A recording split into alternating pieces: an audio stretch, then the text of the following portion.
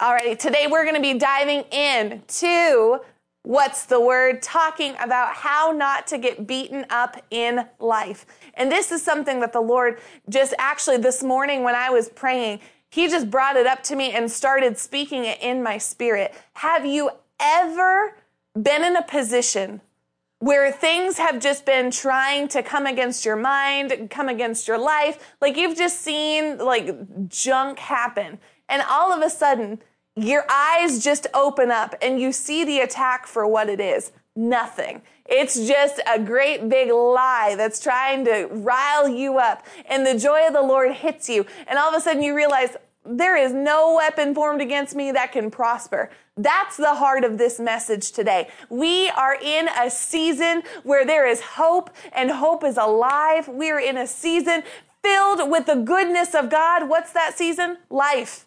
There is a never-ending supply of God's goodness that's available for every single believer. We don't ever have to be in anything but overcoming life. So today we're going to be talking about how you can step out of getting beaten up by life and step in to the supernatural blessings of God. And it's going to be phenomenal. So right out the gate, with a topic like this, we have to have some ground rules, just some really easy things right out the gate. The first one that I want to let you know, attacks are nothing except a powerless, deceptive destruction attempting to steal your authority and your peace. Attacks are nothing except a powerless, deceptive lie coming to do only steal, kill, and destroy. Attacks are powerless, deceptive, and a lie.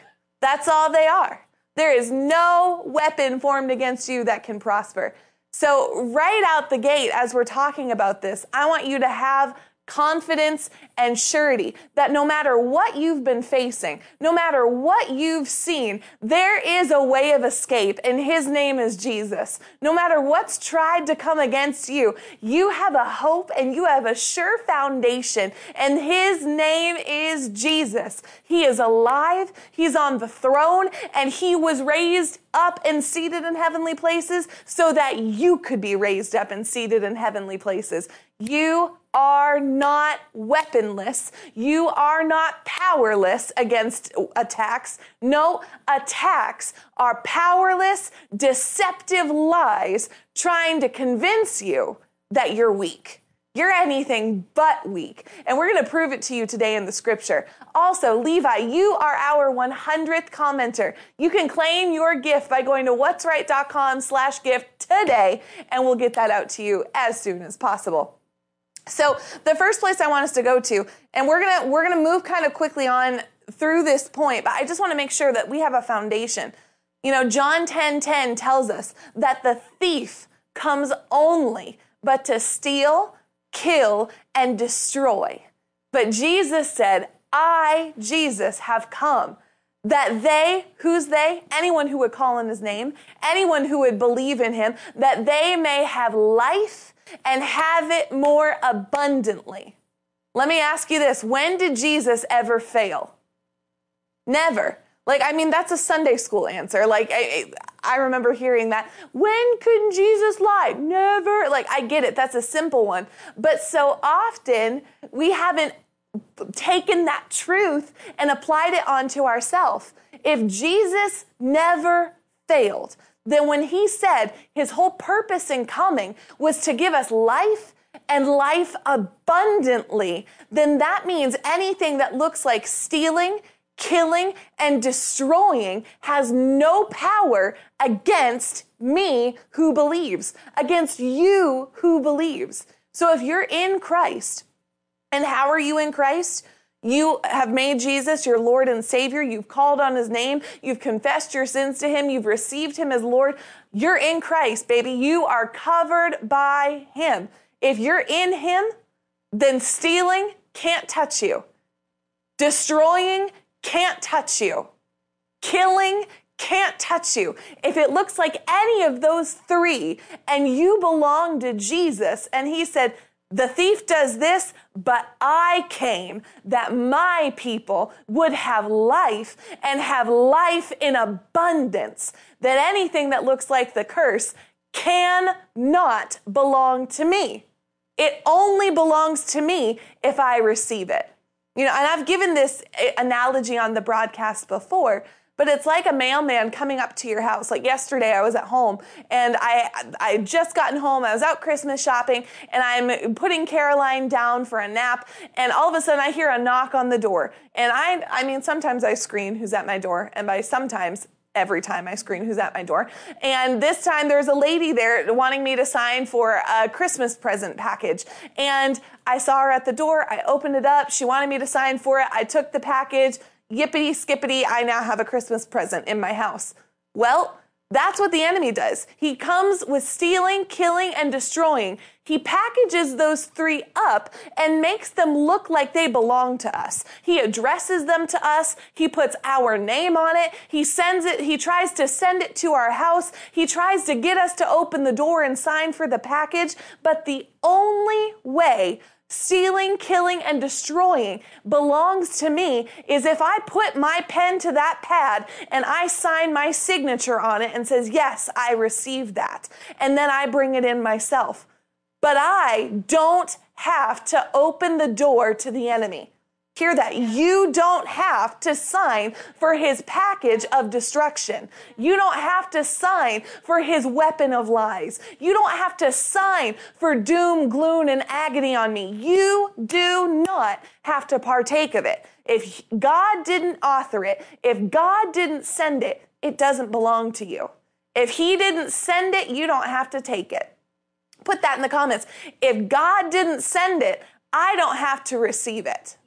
If God didn't send it, I don't have to receive it. And what our mind tries to do sometimes with something like this, Marky was talking about it, I think, on Wednesday. There's so much simplicity in the gospel that our minds try to make it more complicated than that. And it's like, okay, well, God doesn't want me to have it, but what if life just happens to me? Hear me. Life can't just happen to a believer unless we relinquish our authority to life. Life can't just happen to us. We are anointed by God to happen to life. We are carrying an anointing greater than ourselves into the world. And the only way life starts beating us up, the only way things just start happening and doom and gloom and agony takes place is if we relinquish our authority and say, okay, I'll just wait for this to be over. No, we're not supposed to let life happen to us. We're supposed to happen to life. And you see that example in Job. Job opened the door to the destruction in his life through fear. Here's where fear fits in there. Because logical Barrett back in the day used to be like, well, fear is different than stealing, killing, and destroying. Maybe fear is a different thing. No. What does fear do? It steals your joy. So if it ends up bearing the fruit of stealing, it is part of the curse. So Job flung the door wide open to that destruction with his own fear of what was going to happen to his children. And then through that fear, instead of worshiping God, he ended up blaspheming against God and positioning himself in a place of pride. I didn't do anything. Life is just happening to me. Why is this happening? And he just whines for chapter after chapter until God comes in and is like, Job, wake up. What are you saying? What are you doing? Don't you know who I am? And as soon as Job recognized that he had opened the door, as soon as God got his attention with his words, Job's very quick repentance to the Lord brought what happened? Life didn't happen to Job. His repentance put him back in a fellowship with God, and God blessed him double of what the thief had stolen. God doubled it back to him. That's who your God is. So life can't just happen to you unless we allow it to happen. Yesterday, go with me to Psalm 32. I was reading in the Word yesterday, and Psalm 32:10 says, "Many are the sorrows of the wicked, but he who trusts in the Lord, loving kindness shall surround him." And if you break down what those verses mean, if you break down the words, loving kindness, what that word does is loving kindness means mercy. Loving kindness, I have it right down here in the Bible. It means mercy, favor. It means reproach of the wicked. So God's loving kindness attacks wickedness that tries to come against you. And when it says God's loving kindness shall surround him, basically what this verse means is if you trust in the Lord, the loving kindness of God, his mercy, his kindness, his favor, his protection, his reproach of the wicked, it acts as a protective border wall around your life. And think of it this way. How is a castle protected?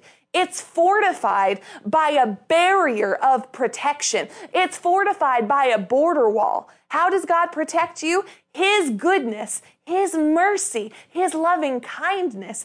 It surrounds you like a protective border wall, like a force field where nothing can get in, nothing can touch you except for his goodness.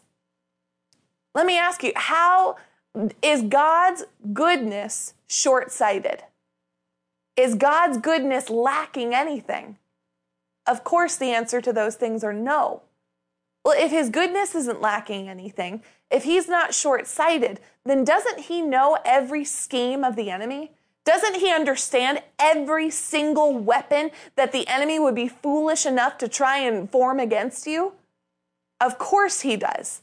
Then if he knows it, and he is an all-good, all-perfect God, then wouldn't it stand to reason that if you're in him, Acts 17:28, in him we live and move and find our being in him, wouldn't it stand to reason that if we're in him and he is all-powerful, all-knowing, that there is no weapon formed against you that can prosper?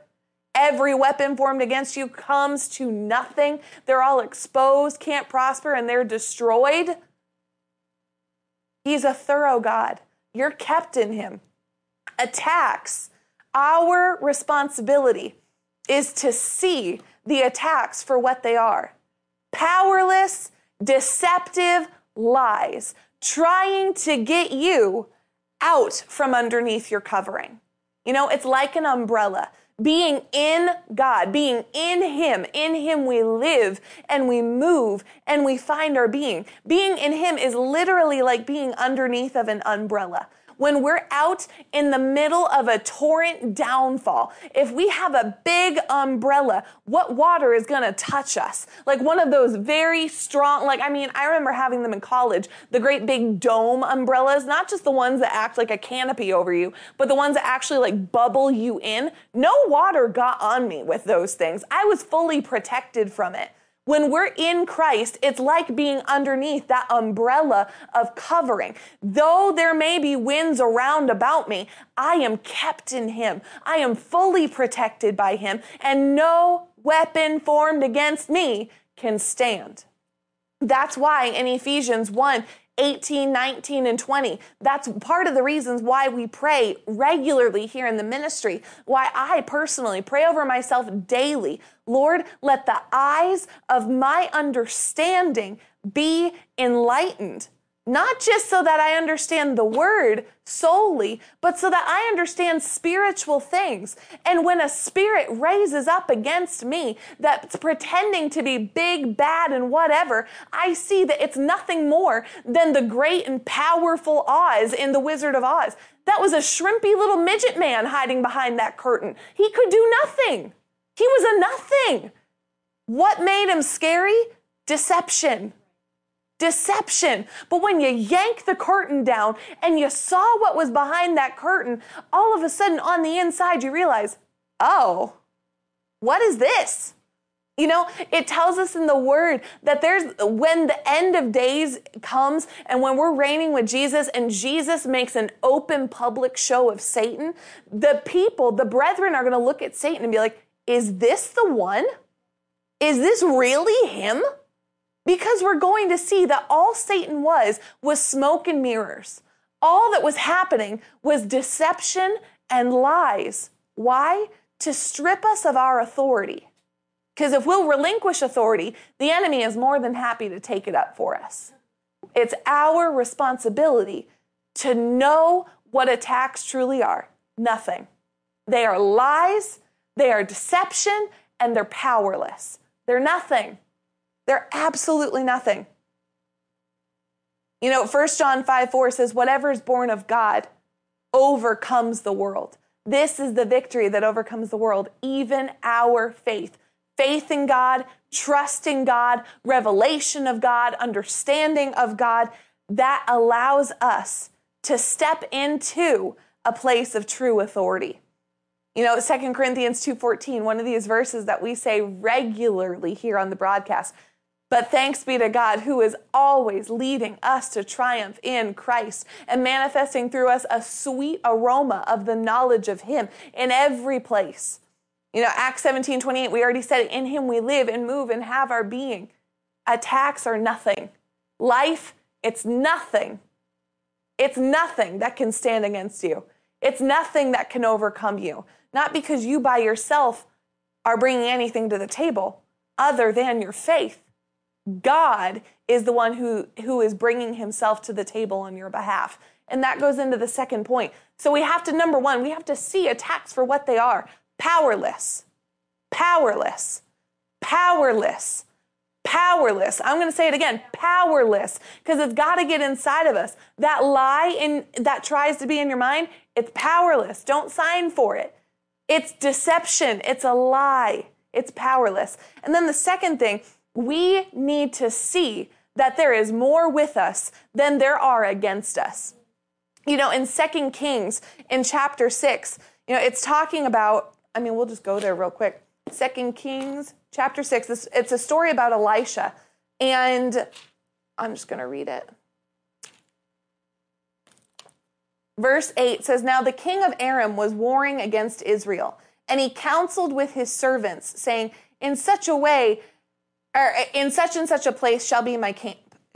Basically, King Aram is coming against Israel, the tribe of Israel, the nation, when they split up and they had the two tribes. The king of Aram is basically saying, I want what Israel has. I'm going to come against it. And what ended up happening is Elisha heard the plans and the schemes of this king, and he goes to the leader of the tribe of Israel. He sends word to him, lets him know, that gets back to King Aram, and he's like, who's doing this? Who's being the mole? Who's leaking this information to Israel? Who's coming against me? And they tell him, it's not us. Elisha the prophet, the man of God, is hearing the words that you are speaking in your bedroom. He's hearing you talking, and he's disclosing those things to Israel.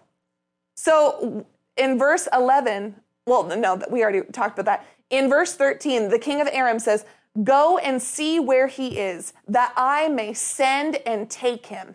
Now, this isn't the king of Aram saying, I'm going to go take him on a date. It's going to be really fun. Like, we're going to go to the zoo, and we're going to go get ice cream, and it's going to be a Buddy the Elf situation. Let's go have some fun. That sounds like a cool guy. No, he's saying, I want to know where he is. I want to kill him. Like, that's the sort of encounter he wanted to have with him.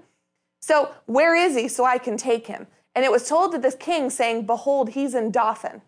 And the king sent horses and chariots and a great army there, and they came by night and surrounded the city where Elisha was. Kings, horsemen, the armies of this king came for one man to strike him down because he was relaying the schemes of the enemy. He was exposing darkness. That does not look great. So when the attendant of the man of God, so when Elisha's servant sees all of this, imagine this, it's nighttime, you go to bed, things look hunky-dory. You wake up, you're not even Elisha, you're just the servant of Elisha. When he rose early and he had gone out, behold, an army with horses and chariots were circling the city. Like, imagine being that servant. You think you're going to go collect like firewood to go make breakfast, and all of a sudden, here's an army here to kill you. Good morning. No, like that's what this guy is being faced with. And he goes to Elisha and says, alas, my master, what shall we do? What was Elisha's first response? Do not fear. Do not fear.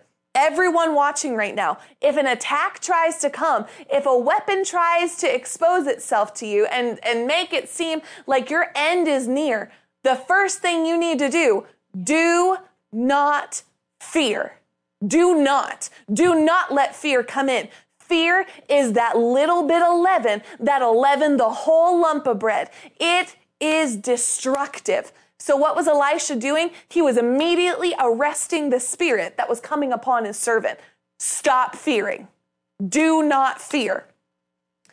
And then he says, for those who are with us are more than those who are with them. Now, again, imagine this servant.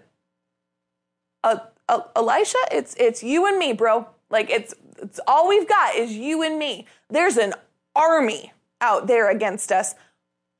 And like, imagine yourself in that situation. At that point, your flesh is like, dude is crazy. I'm going to die. And this guy is insane. And they're here to take my life. Like, I mean, that's what the flesh does, because the flesh only looks at what it can see. So what did Elisha do? Elisha prayed in verse 17 and said, Lord, I pray, open his eyes that he may see. He didn't need to see physically. He needed to see in the spirit. And when his eyes were opened, it says, and the Lord opened the servant's eyes, and he saw. What did he see? And behold, the mountain was full of horses and chariots of fire all around Elisha. See, this servant could only see what was temporary in front of him. But the man anointed by God could see not just what was in front of him. He saw beyond the temporary into the supernatural, and he saw greater is with me than against me. Greater is with us. An army may be in front of us, but Lord, there is so much more with me than there is against me. And that's the report you've got to get on the inside of you. Greater is in you than you are facing. Greater is in you. What's in you right now? The same spirit that raised Christ from the dead dwells in your mortal bodies now. And if it could raise Jesus from the dead, and here's the difference between raising Jesus from the dead and raising Lazarus from the dead. Jesus didn't die one man's death. Jesus died the death of every man now and that will ever come. He died for their sins. He died for their mistakes. He died with their diseases. He died with everything that was ever attached to them. Jesus' death was for all of mankind. So the power that raised Jesus up, it's not a one for one. It's not the same thing that raised Lazarus from the dead. This is that power magnified by multitudes, millions and millions and millions of people. Jesus died the death of millions so that we could be raised. That power is on the inside of you right now. Greater is in you than anything you're facing. So the Lord opened the servant's eyes and he saw. And behold, the mountain was full of horses and chariots of fire all around Elisha. When they came down to him, Elisha prayed to the Lord and said, strike this people with blindness, I pray. So the Lord struck them with blindness according to the word of Elisha. Elisha knew greater was on the inside of him. He recognized there's more with me than there is against me. But what did he need? He needed the word of the Lord. See, here's all we need with any attack that we're ever faced with. Oh, we just need the word. That's it. We need the word. We need the word. And I'm not talking a word of, oh, I'm facing lack. God, give me stuff. No, we need the on-time, daily bread. We need the word of God itself, because what we have here in this example is Elisha spoke the word of God and the heavenly hosts moved at the word. And that's what we need to understand is we're not facing anything alone. We're facing the world through our position in Christ. What's our position? We have been seated in heavenly places at the right hand of the Father along with Jesus. We're not facing giants from our earthly position. We're facing little tiny peons up from heaven.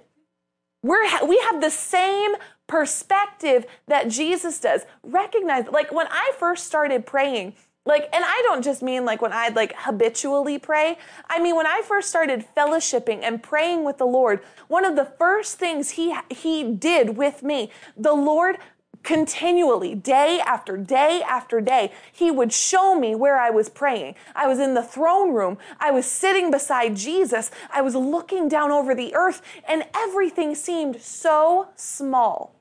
So small. Have you ever been in a situation where maybe you're the authority figure and there's a little kid that's really trying to get his way and they're just completely in the wrong? Like they're just really upset and they're really mad. Why? Because you cut their sandwich the wrong way. And it's the end of the day because instead of making the triangles, you just did it straight down the middle. And the little kid's like, I don't want the sandwich this way. I can't believe you ruined my lunch. Well, first of all, spank the kid. But second of all, legitimately discipline that. But as the authority in that room, I know I've been in that position so many times. I used to teach kindergarten. I've worked with kids practically my whole life in different ways. And as I grew, I began to remember when I was in that place. But then I began to see that's nothing. That's literally not a problem. It tastes the same. It's the same food. There is no difference. Eat the sandwich. You don't have a problem. Why can I do that? Because perspective has grown. I can see farther than I could before. And that's why God prays for our eyes to be opened. That's why Elisha prayed for his servant's eyes to be opened. Get some perspective. That's why God for years, was showing me, you're not praying from heaven or from an earthly position. We're praying from heaven. We're praying where our spirit man is residing. Our spirit man is one with Jesus in heavenly places. Our spirit man knows there's not even a problem. There's not even an issue. I'm connected to the greater one. And if I'm connected to the greater one, then everything has to work out. But that perspective is needed. Joni said, just made Pastor Nicole cut her sandwich the other day. Honestly, we need to realize and have perspective that there's not a problem. There's not. There is only opportunity for God to show himself strong. That's all we will ever face is opportunity for the Lord to show himself strong on our behalf. I don't have problems. You don't have problems. You have an opportunity for God to show himself strong if you're in him. And if you're in him, you can't lose. Go to Psalms 103:20. What did Elisha have in that moment? He had a word. He had a word. All we need is a word. What do we need? We need a word. We need to hear the daily bread. We need to hear the word of God. Psalms 103:20 says, bless the Lord, you his angels, mighty in strength, who perform his word, obeying the voice of his word. See, God's word has a voice. I love this stuff. When we get the word of God, it's no longer our voice that's commanding the angels. It's his voice that commands the angels. See, it's weird for our logical minds to grapple with this. That's why we don't need to figure it out logically. Throw logic out the window. The word says that the angels obey the word of God. They obey the voice of the word. Now, does it just say they obey only the voice of God when it comes out of the Spirit of God himself, who's up in heaven right now? No. It says the angels obey the voice of the word. They obey the voice of the word. Put that in the comments. Angels obey the voice of the word. Jesus, this is why the word of God is so cool, because when stuff starts piecing together like this, it just starts to unlock. Go with me to Matthew 4:4. So we just read that angels obey the voice of his word, and that Elisha, how did angels move? At his word. Matthew 4:4 says, Jesus answered and said, here's Satan tempting Jesus. Jesus, eat. Like you haven't eaten in 40 days. Turn the stone into bread. And Jesus said, it is written, man shall not live on bread alone, but by every word that proceeds out of the mouth of God. So he's equating the word to bread. He's like, look, I don't just need earthly bread. I need the word of life. I need spiritual bread. So then fast forward, if you will, to Luke 22:19. And when Jesus had taken some bread and had given thanks, he broke it and gave it to them, saying, this is my body, which is given for you.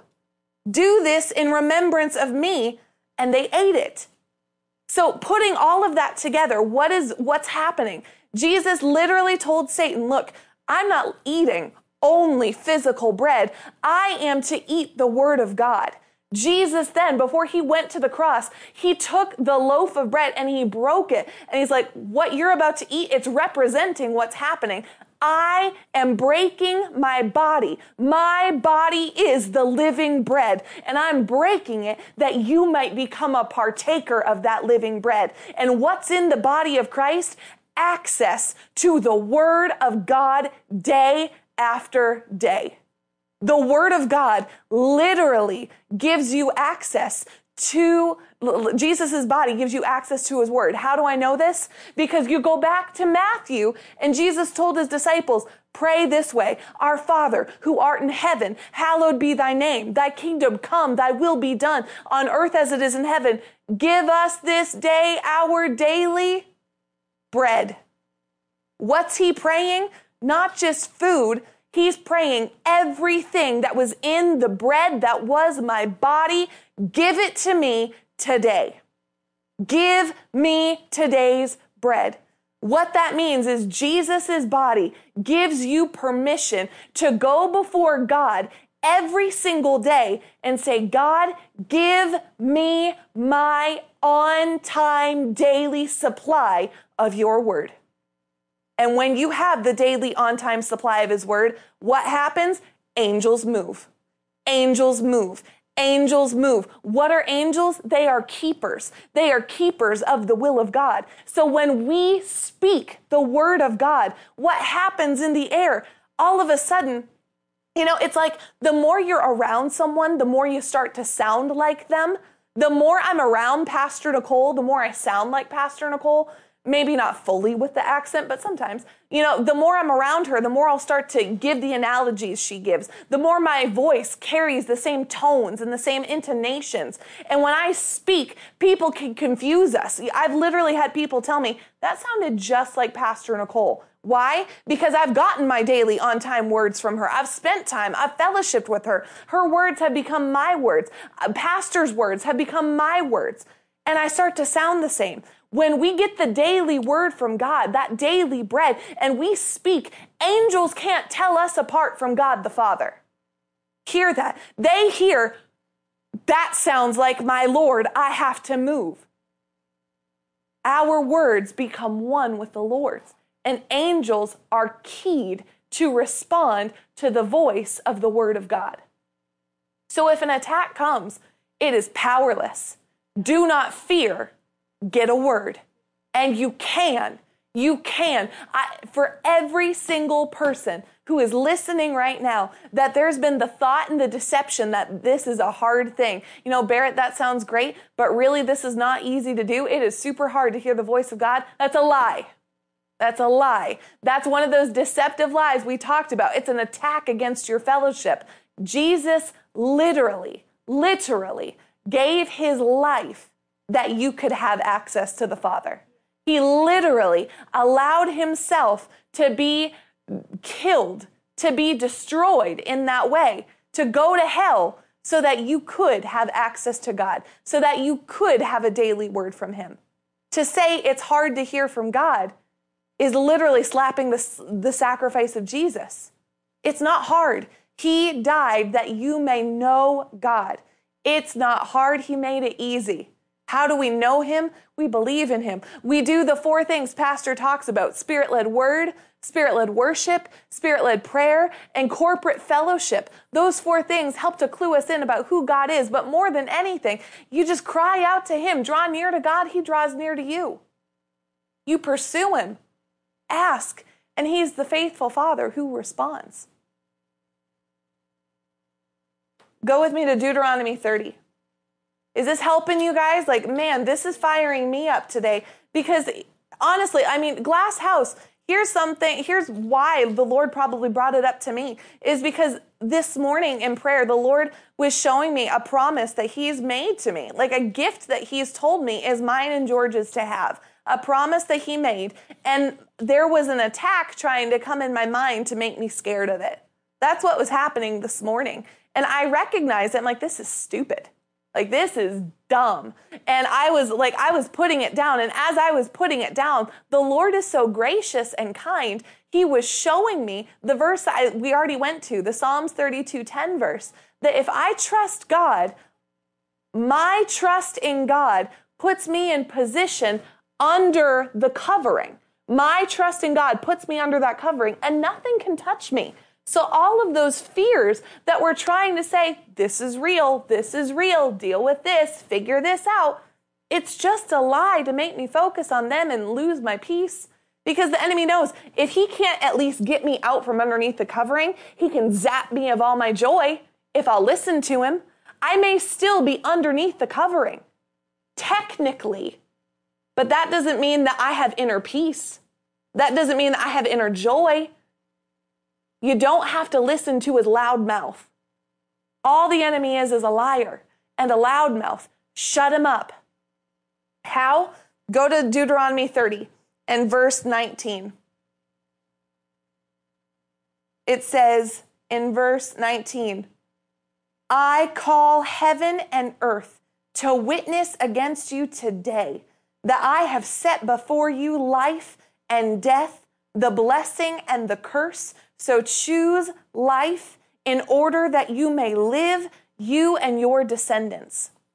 This verse is literally telling us that if we will choose the ways of God, if we will choose life, if we will choose to take Jesus by the hand and allow him to lead us step by step in his victory, even when logically it doesn't look like victory, God has programmed the heavens and the earth to back up our decision to choose life, and the earth has to produce life where we go.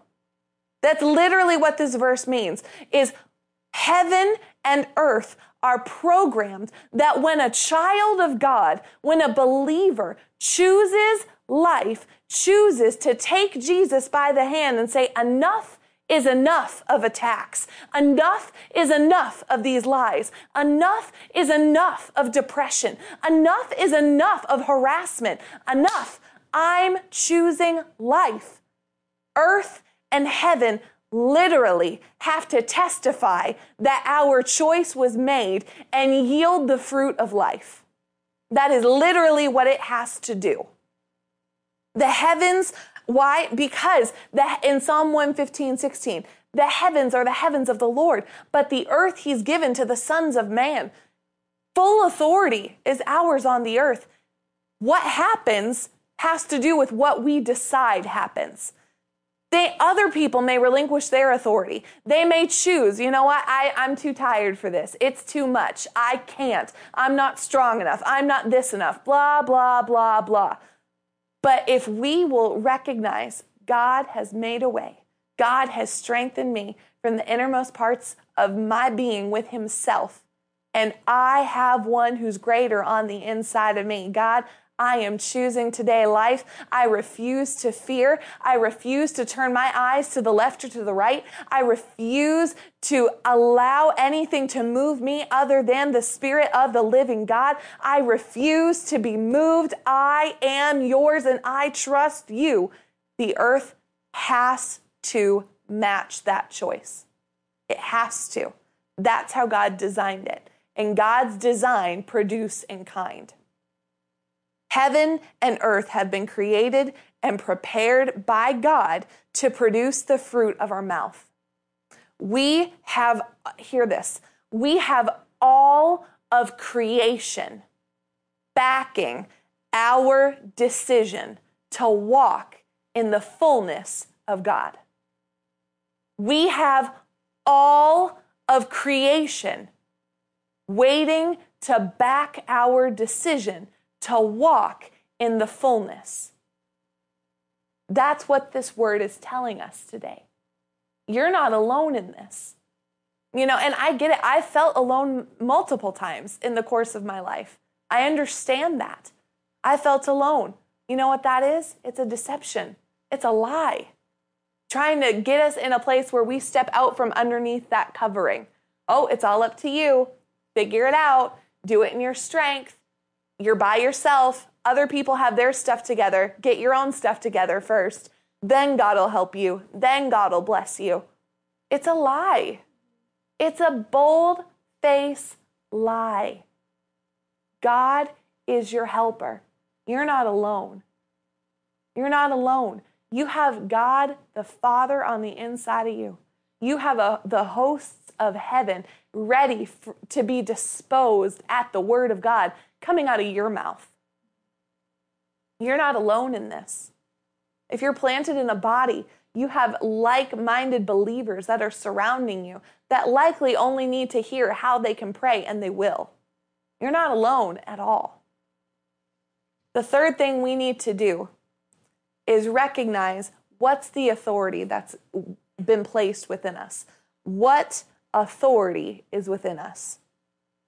Matthew 16, 18 and 19. This is Jesus talking to Peter. He's been asking his disciples, who do men say that I am? Who do men say that I am?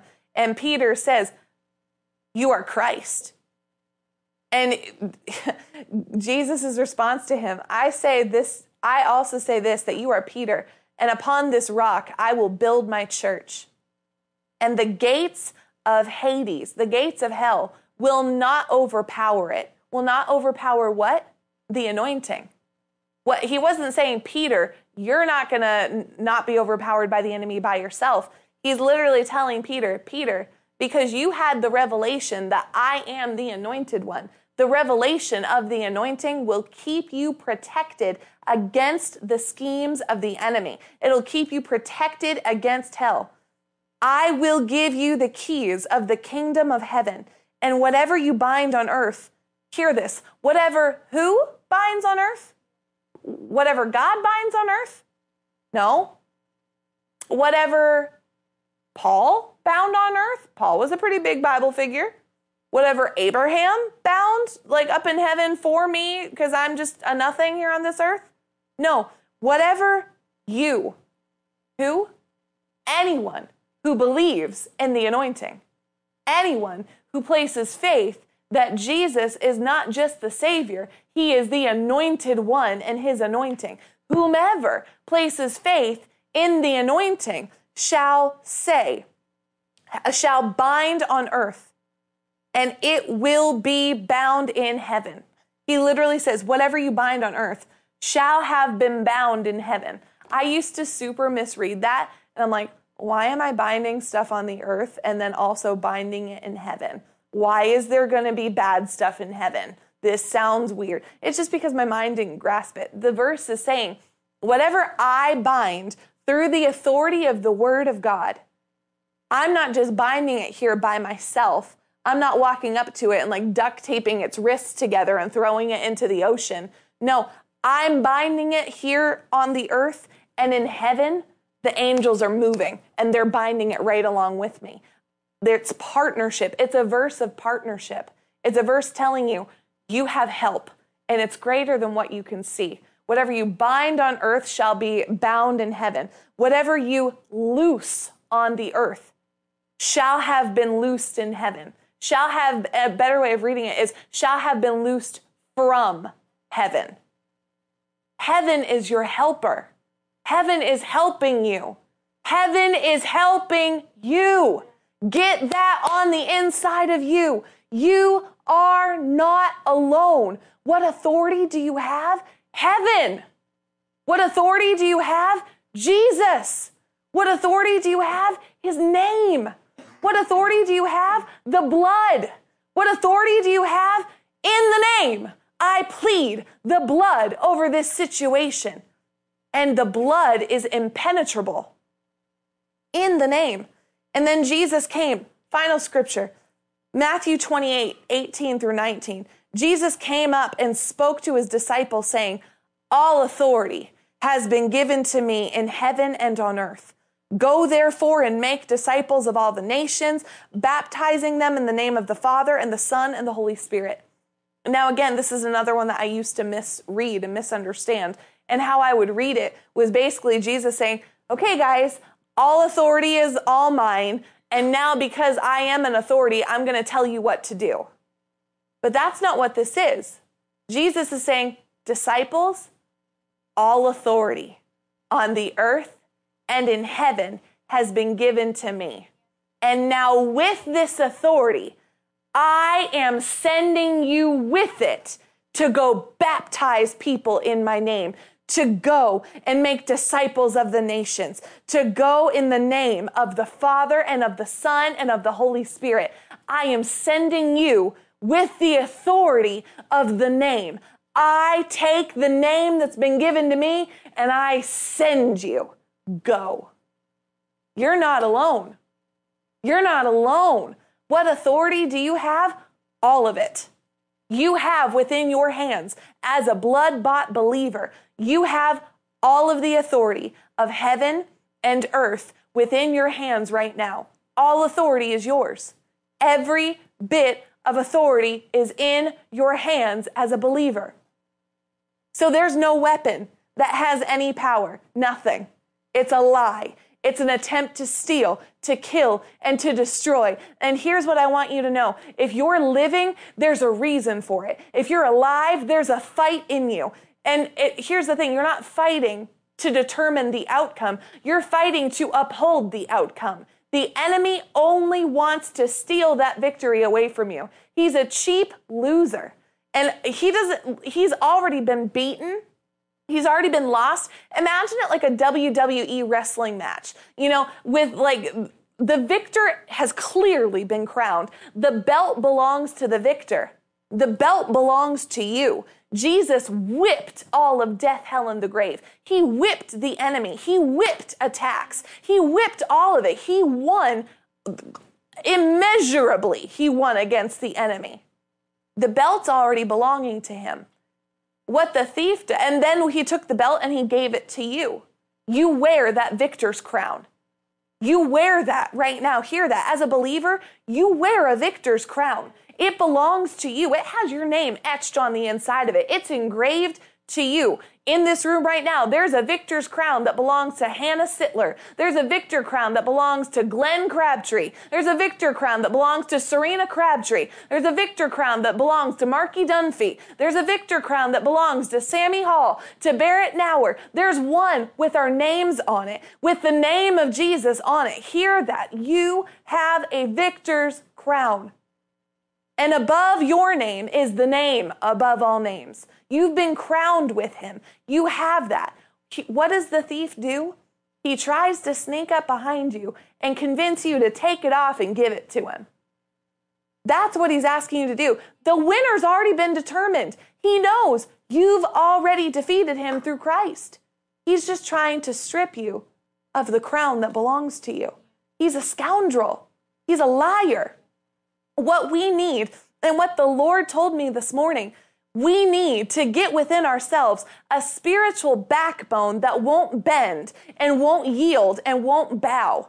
And look, I know that to some this may sound super corny. I get it. It was not planned. Holy Spirit brought it up to me this morning. had no idea what was going to be happening on the broadcast in this regard today.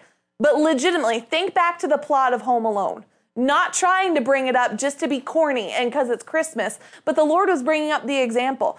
Throughout the first 2/3 of the movie, Kevin McAllister is home and he's trying to figure stuff up. He's this whiny kid. He's been bratty. He's been whatever. He realizes that the bad guys, that the wet bandits are trying to come in and rob his house, and fear hits him. And he runs upstairs under the covers of his parents' bed. And he's like, oh no, what's going to happen? And then all of a sudden, something went off on the inside of him. And he realized, this is my home. I have to protect it.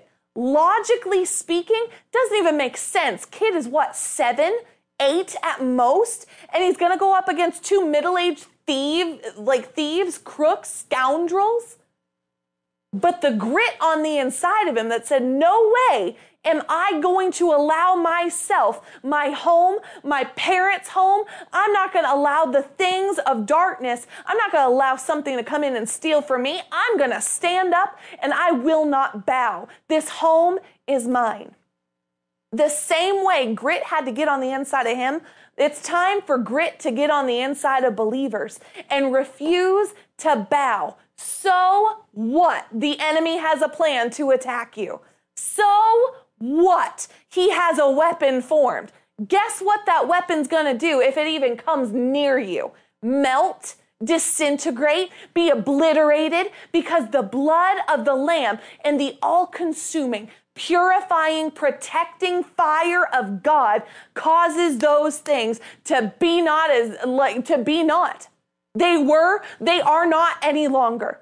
They were formed, they're being turned and sent back to the senders right now. So what? They're planning something big. That means the fall is going to be that much harder. How hard did hell fall when Jesus plundered hell? How big were they celebrating watching the Messiah on the cross? How big were they celebrating? We got him. We got the Son of God. He's on the cross. We're going to win. Earth is now ours. God, you're so stupid. You have no plans. We conquered you. Look at your Son. He's here in hell with us. We're going to torment him. He's going to be here forever. You're now separated from your Son forever, God. Ha ha. Like, how big were they rejoicing in their disgusting pride? And then, get it on the inside of you that today's an and then day for you. Today's an and then day for you. Today is an and then day for you. God is more than able to turn all things together for the good of those who loved him. And Jesus loved God to the death. He loved him in hell. There was nothing that took Jesus' love from the Father away from him. He loved God. And the power of his faith and the Father's love for him rose him from the grave. How big of a mess was hell that day? How big of a fall did hell have? Big enough that Jesus could look into the future and say, I saw Satan fall like lightning. Lightning. He fell, it exploded, and just as quickly as he fell, it was gone. There is no power formed against you that can prosper. There is no power that was formed to steal from you that can win unless we give the enemy our victor's crown. I'm done handing it over to him. I'm done watching Satan play dress up with the beautiful riches of God. I'm done watching him act like a king when he's been stripped to nothing, not even a pauper. He's not even a beggar. He's a nothing. He's a cretin. He's lowly. He's gross. He's disgusting. He's a liar. He's a devil. He's a deceiver. He's nothing. Nothing. Nothing. His ways are nothing. They can't steal. I have a hedge of protection around me. I have the blood of Jesus that covers me.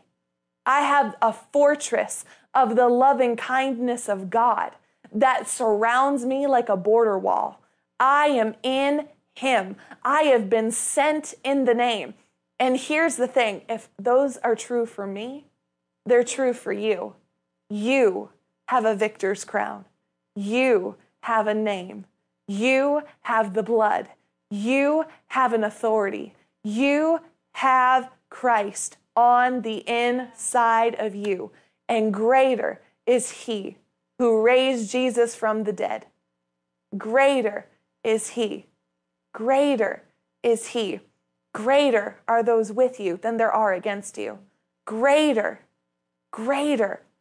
Today I'm calling every person who's on the broadcast, Lord, in the name, just right now, get into reception mode. I typically have y'all pray with me, but right now I just want every person under the sound of my voice to just get into receiving mode. If you can lift your hands, lift them up. If you can't, then just purpose in your heart, I am receiving today.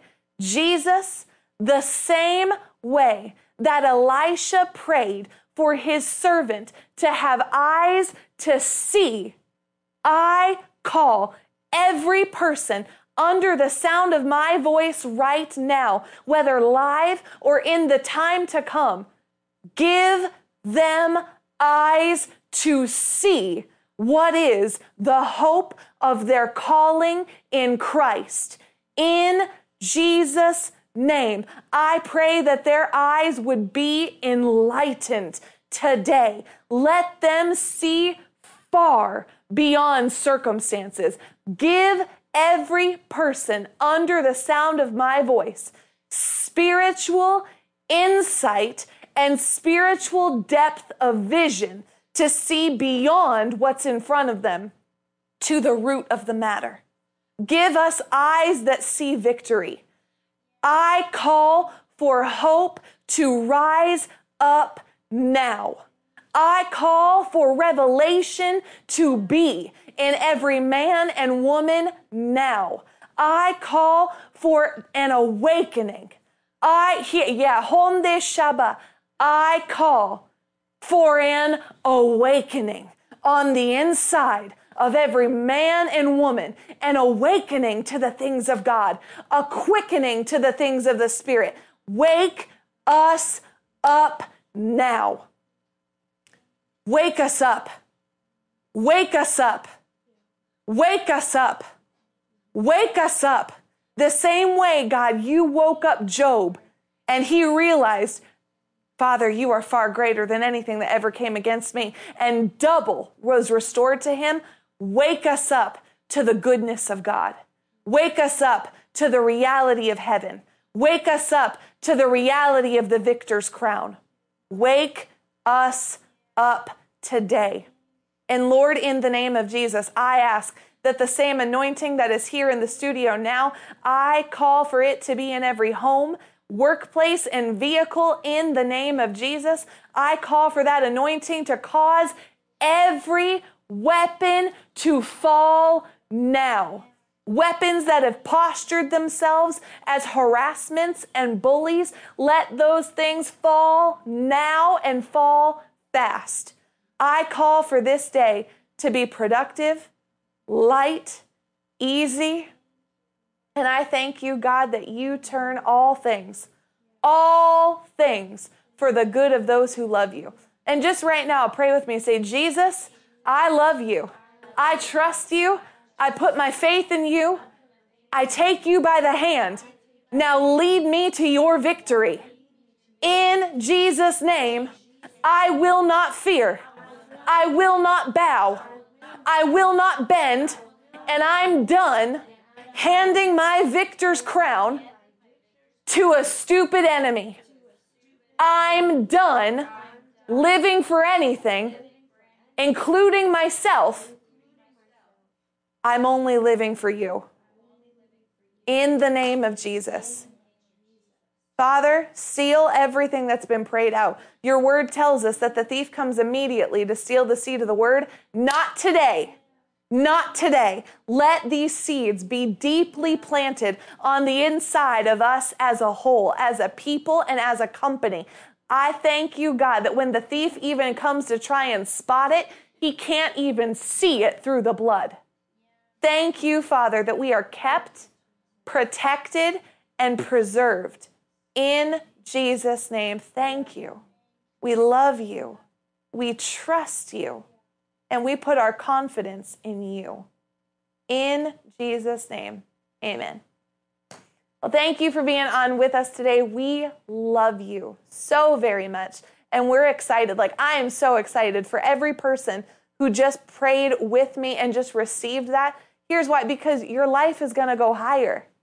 That's what this whole broadcast is about, guys. It's not just because we want to talk to a camera and maybe someone's going to watch. No, we truly believe that there is a supply for you. We truly believe that there is life and life in abundance available for you. I'm excited because if you just received that prayer, it's going to change things for you. So glory be to God. If you received today, put some hands up in the comments like they're already doing. Also, no earthquake just happened. That was just Buddy. He just hit the camera. Things are good here. But today, as we just finished this word, the Lord tells us that cheerful, willing, obedient hearts lead to people eating of the good of the land. If this word is something that you've received, I would encourage you right now, ask God, Lord, do you want me to sow into the broadcast today? Don't do it because it seems like a good idea. Do it because the Lord is telling you to do it. Hear his voice, move at his word. But here's what I want to tell you today.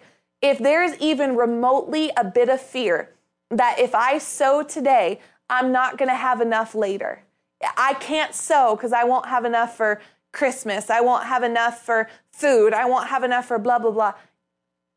That is literally a lying, deceptive thought trying to keep you in financial poverty. That's what that thought is. Anything that would tell you don't obey the word, it's a deception, it's an attack, because the enemy knows that if we get in a place where we're obeying the Lord, quick obedience yields a quick harvest. Quick obedience yields a fruitful harvest. So if the Lord's telling you to sow today, just do it. Hear his voice. You will not be in lack. When have you ever, like I would challenge you, for everybody listening, I know pretty much for the most part, the people who are on live right now, I pretty much know all of you. When you've given to the Lord, when you've sown at his word, you've heard his word and you've sown, when have you ever been without? God never, hear that, that's an absolute statement. God never allows his children to be without if they have sown at his word. Never. God is a provider. His very name and nature is Jehovah Jireh. I am the God who provides. I am the God who provides all your need according to my riches and glory. God's a provider. So if that thought's trying to come up and say, I just don't know if I have it right now. I know you're telling me to, God. I just don't know if I can. You can. God wouldn't ask you to do something you can't do. So just hear his voice. Be obedient. Trust him. And know that God is already planning a way to get your harvest to you. Just like Abraham, as he was willing to sow Isaac, God was already laying up in the thicket a ram. Abraham had already crucified Isaac in his heart. He had already done away with him. God provided the storehouse that was needed in that moment. God will open up the windows of heaven for you. He'll open up the storehouse for you. You won't be without. You will be his. You will be proven to be his. Buddy put in the comments, fear is dumb. It's not just, it is dumb, but it's not just dumb. Fear is literally life-killing. Fear will zap you of life. It'll zap you of abundance.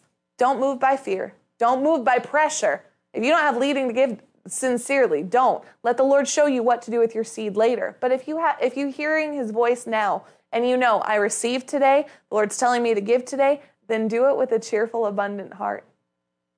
And I'm smiling because I know in my life, I've seen it every single time. God then packages together a harvest bigger than anything I ever sowed into him. And he's going to do the same for you today. Sow into him and reap from him. And then sow into him again and reap from him. It's a cycle. God is so good. Father, in the name of Jesus, for every person sowing today, I thank you, Lord, that today is a day of supernatural harvest in our body now. I thank you, God, Lord, for every person in this room right now, physically in this room, including Sammy, who's in the control room. Lord, every one of these people have sown of their time, also sow their talents, sow their finances, all to make this gospel go to work. I call for big harvests now to come to the Crabtrees, to Abby, to Marky, to Sittler, to Sammy, to Pastor, to myself, to anyone else, to Miss Marilyn, to Tabitha, anyone who puts their hand to the broadcast. An end of small harvests. That is the curse. That's not you. Let those things stop now. Let big harvests continue. And God, in the name, for all of our viewers, I call for big heaven-sized harvests. Come quickly now. Lord, the same way that you provided for Isaac in a time of famine, provide for your people with the end time harvest of wealth. We love you, we trust you, and you're leading us to triumph today. In Jesus' name, amen.